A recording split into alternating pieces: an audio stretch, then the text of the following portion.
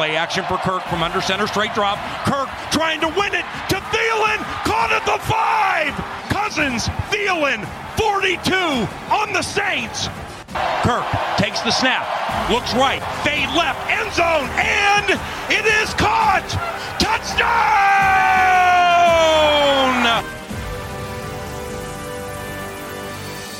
Hello, let's go. It's your man, Flip Mozzie, and thank you for spending 15 minutes with Matt Anderson and me today.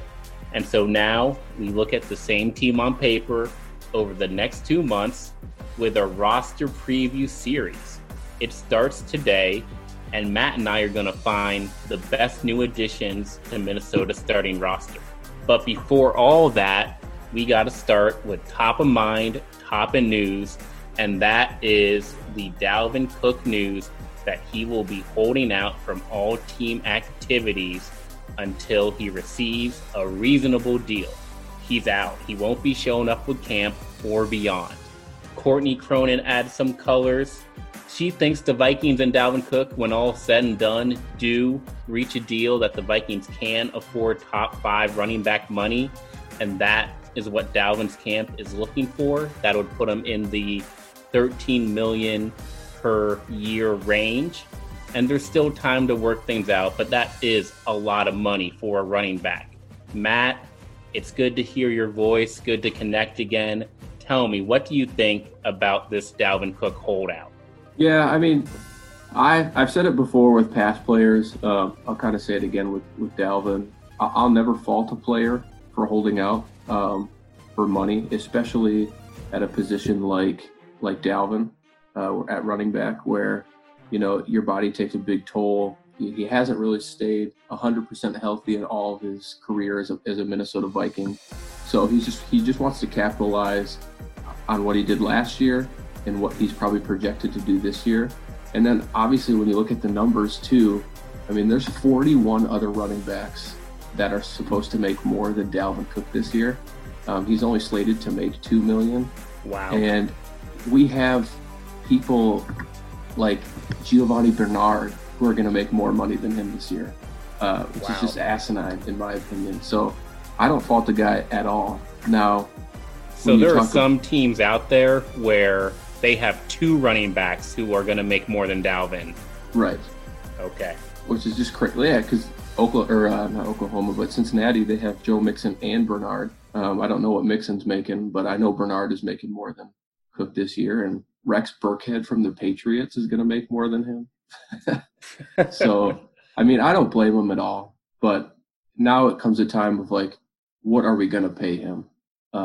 This season was kind of considered to be our cap hell in the sense that we weren't probably going to get to do a lot because we didn't have a lot of money, but they've set themselves up to do, pretty well next year cap wise, assuming COVID-19 doesn't decrease the cap like a lot of people are talking about. So I think they can offer Dalvin a little bit more than what the fans want him for, but I will be curious to see how much the Vikings will actually budge, because I have heard like 13 million, and I think that's way too much in my opinion. But yeah, I think even I would say that's too much. I'm honestly hoping for a number in the $8 to $10 million range, but all the talk today really just made me realize that I've still got some things to get over with this offseason.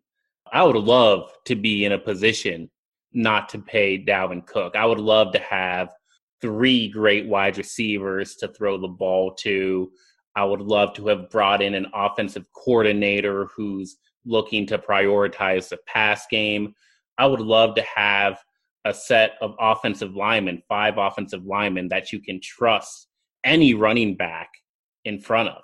But the Vikings don't have those things. And so they've put themselves in the position where they may have to pay Dalvin Cook, where there's a lot of people who saying Dalvin has no leverage. Well, in general, for a running back in the NFL, maybe he doesn't have a lot of red leverage. But we're talking about this team. We're talking about the Minnesota Vikings. And we all know that the Vikings are more running back dependent than most teams in the NFL. So they're going to pay their running backs accordingly.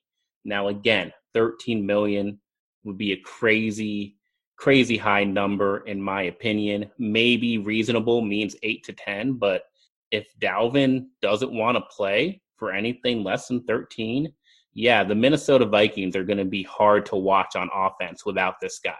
Yeah, I mean, I think we saw Alexander Mattison. He did fine last year, kind of filling in sparingly, and I know people expected a lot from Boone in the Green Bay game, and he kind of disappointed, but he did show promise as well.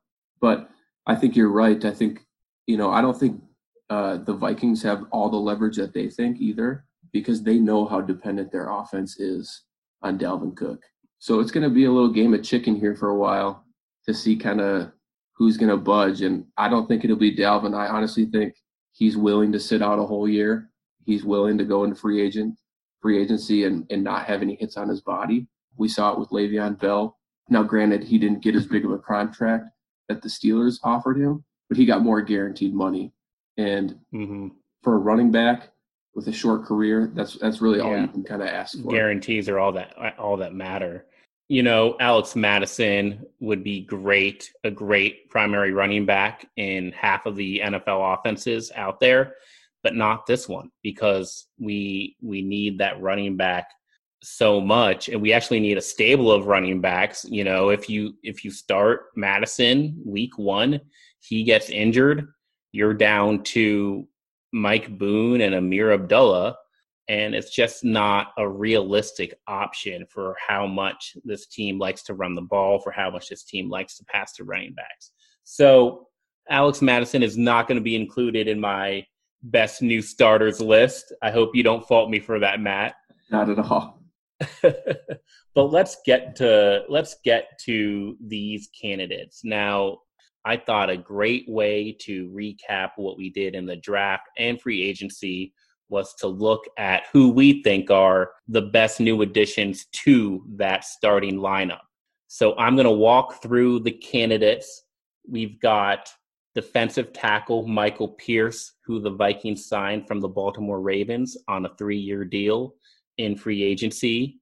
We've got cornerback Mike Hughes. The Vikings had a lot of corners leave. Xavier Rhodes, Trey Waynes, Mackenzie Alexander, no longer in purple. So Mike Hughes is going to be a starter when he wasn't last year. We've got the LSU wide receiver Justin Jefferson, who the Vikings got in the draft. And then a few picks later, we've got cornerback Jeff Gladney. Both of those players are projected to see starting time as well. We've also have defensive end, Ifeadi Odenigbo, another promotion at the defensive end position, with Everson Griffin leaving the Minnesota Vikings, no longer in purple, and he's still out there as a free agent. Then we have offensive guard Drew Samia, another promotion with Josh Klein leaving town. Finally, there's the second-round rookie offensive tackle Ezra Cleveland. Maybe Cleveland and Samia aren't starters day one, but you have to include them on this list because people have different projections for these young players.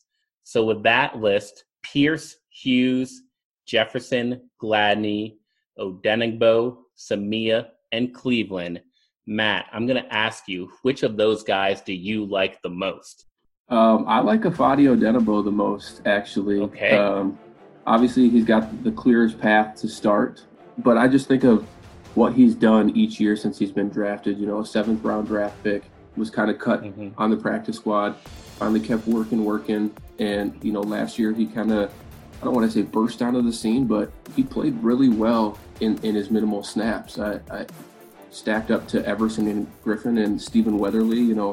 He had 7 sacks to their 9 and 4, and almost a third of what they actually their time on the field. So I think he's got a really strong chance to be one of the best new starters that we see in this next season. Great. And how'd you pick him over some of these other guys? Because we have a lot of options here. There's a lot of roster turnover. So why does Odenigbo stick out? Or is there any of these other guys you want to comment on? Yeah, I like a bunch of them. I really like Jeff Gladney, and then Michael Pierce. I think what he can bring to our D tackle spot will be good. I just think, and obviously defensive ends maybe a little more flashy because they get the sacks he's going to get a lot of one-on-one matchups, I feel like, on the outside, because Danielle Hunter, I think, is going to take up some of those. And Michael Pierce is good. I heard some fans kind of talk about how they weren't really thrilled with the signing, but he is a good defensive tackle who can play the run really well. So I think he'll perform better than Linval did last season. So I really think that everything's kind of lining up for Odenigbo to just be, a really great starter for us next season. Sure. And being a great starter, it's hard to project, a promotion like this where a guy's been working off the bench. Odenigbo was playing. He was pass rushing from the interior a lot, bringing Linval off the field in 2019. They put Odenigbo in and have him generate some interior pressure. So what does his 2020 look like? At the end of the year, what are we going to be saying about Ifeadi Odenigbo? Yeah, it'll be interesting because, like I said, he only played a third of the snaps last year on defense.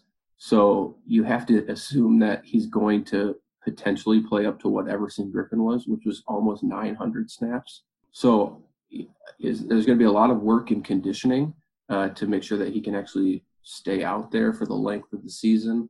But I think if he can consistently, have pressure on the quarterback, I don't need like gaudy sack numbers. But if he gets about what he got last year, 7, maybe 10 or 11 sacks, just keep playing all those snaps and getting all those hurries and stuff, I think that can be a huge help to that defensive line, especially when you got, Danielle Hunter on the other side, making your life a little easier.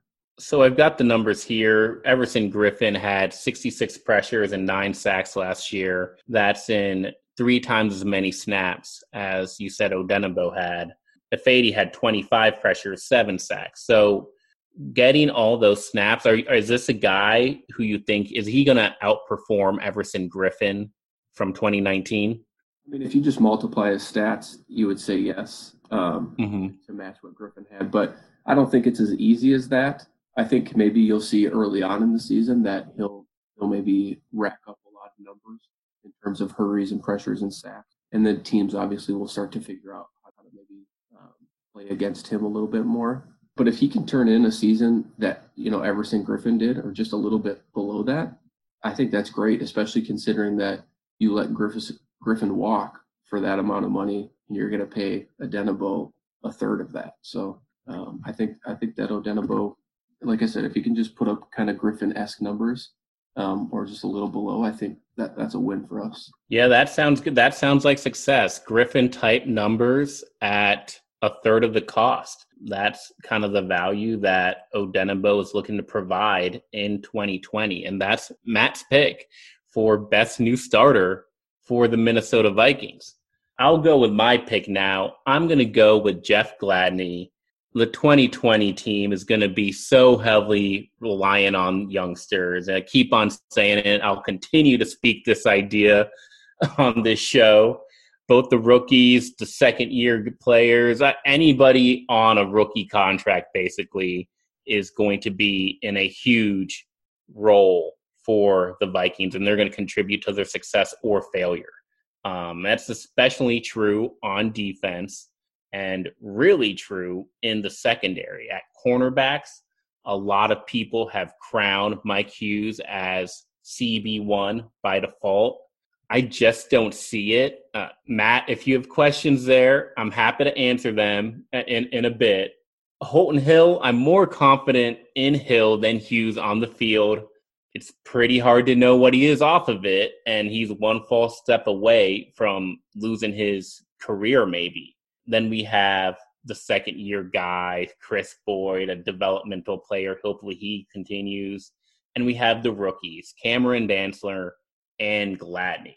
So if Minnesota needs 3 solid cornerbacks, and every team needs a trio in the NFL these days, there's no way they get 3 solid players without Jeff Gladney being a prominent starter in his rookie year. That's a ton of pressure on a young player. That's a ton of pressure to put on him, especially with limited spring and summer practices. But I actually think Gladney could be up for the task.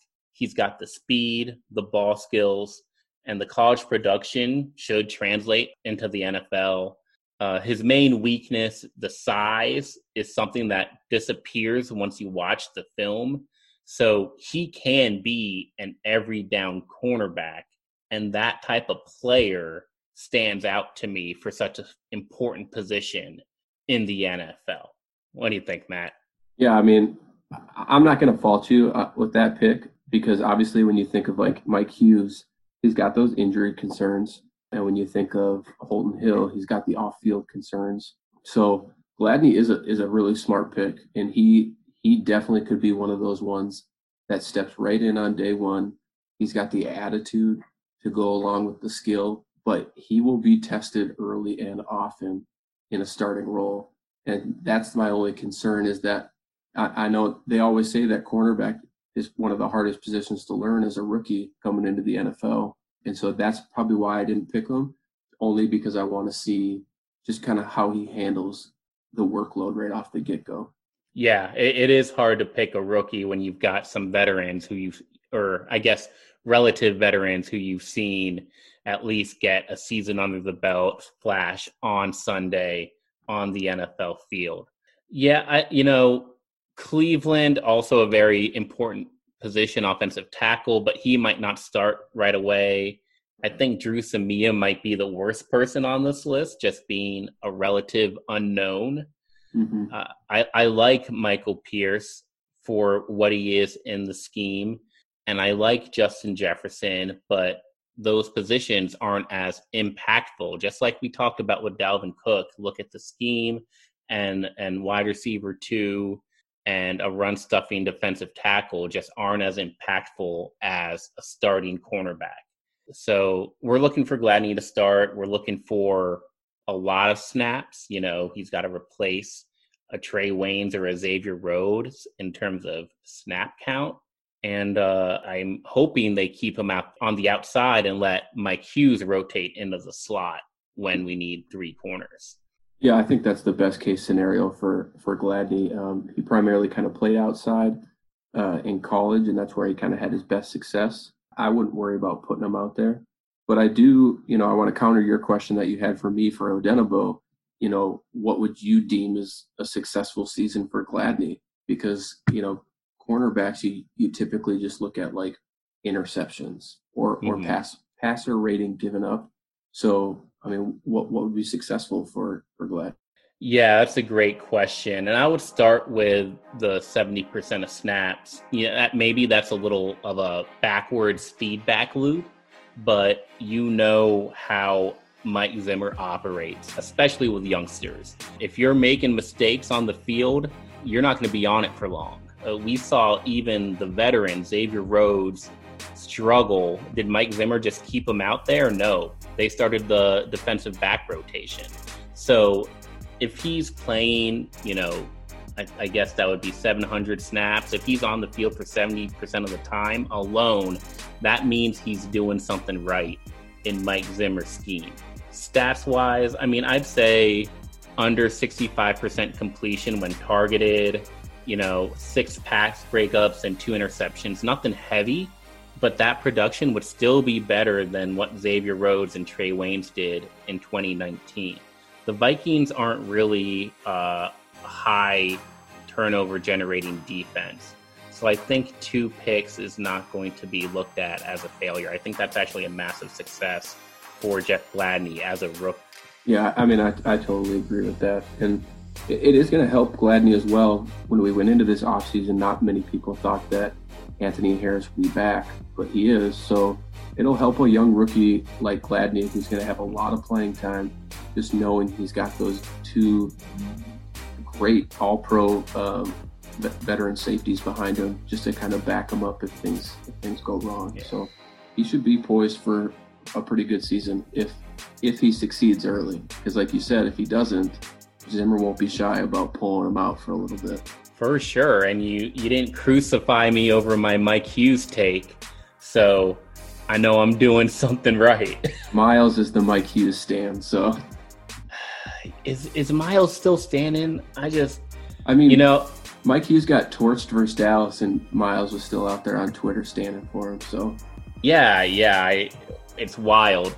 It's wild. if Xavier or Trey still have that type of a leash, they don't deserve it. But that's kind of where I am with Mike Hughes, is we're still treating this guy like a first-year player. He's in his third year. He's supposed to be going into the primary cornerback slot, and we don't know anything about him. When a guy is crowned into an important role like that without competition or a great track record, I get really nervous. He was okay in 2019 while recovering from that injury.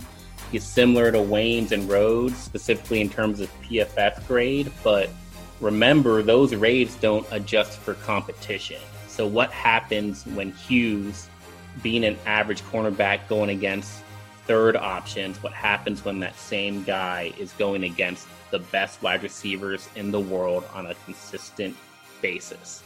And the only example we have of him doing that was Week 10 Sunday Night Football going against Amari Cooper.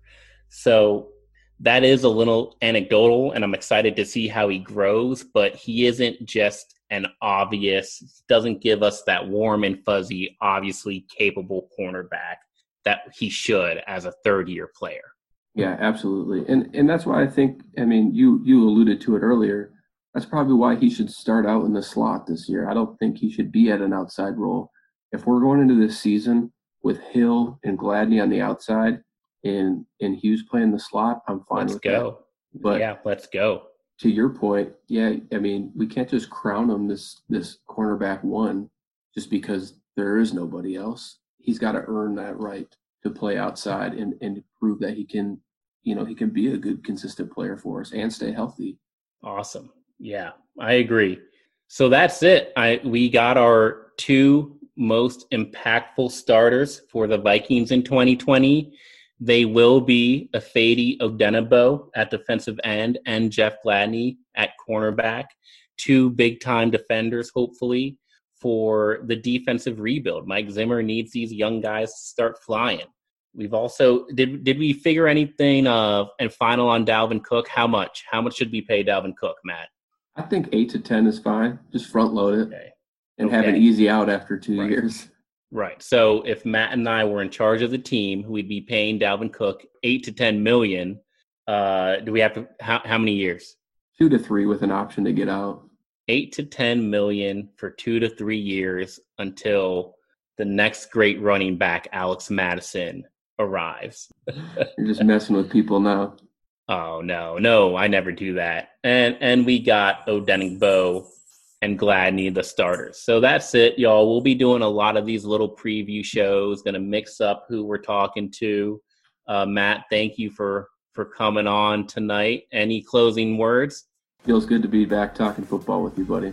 Yeah, you too, man. I really appreciate it, and I appreciate y'all listening. So that's the show. Hope you enjoy it. Hope your life is starting to get a little back to normal. Please stay safe, and let us know if you have any questions. We're here to answer them. Thank you, y'all. Till next time, Skol Vikings.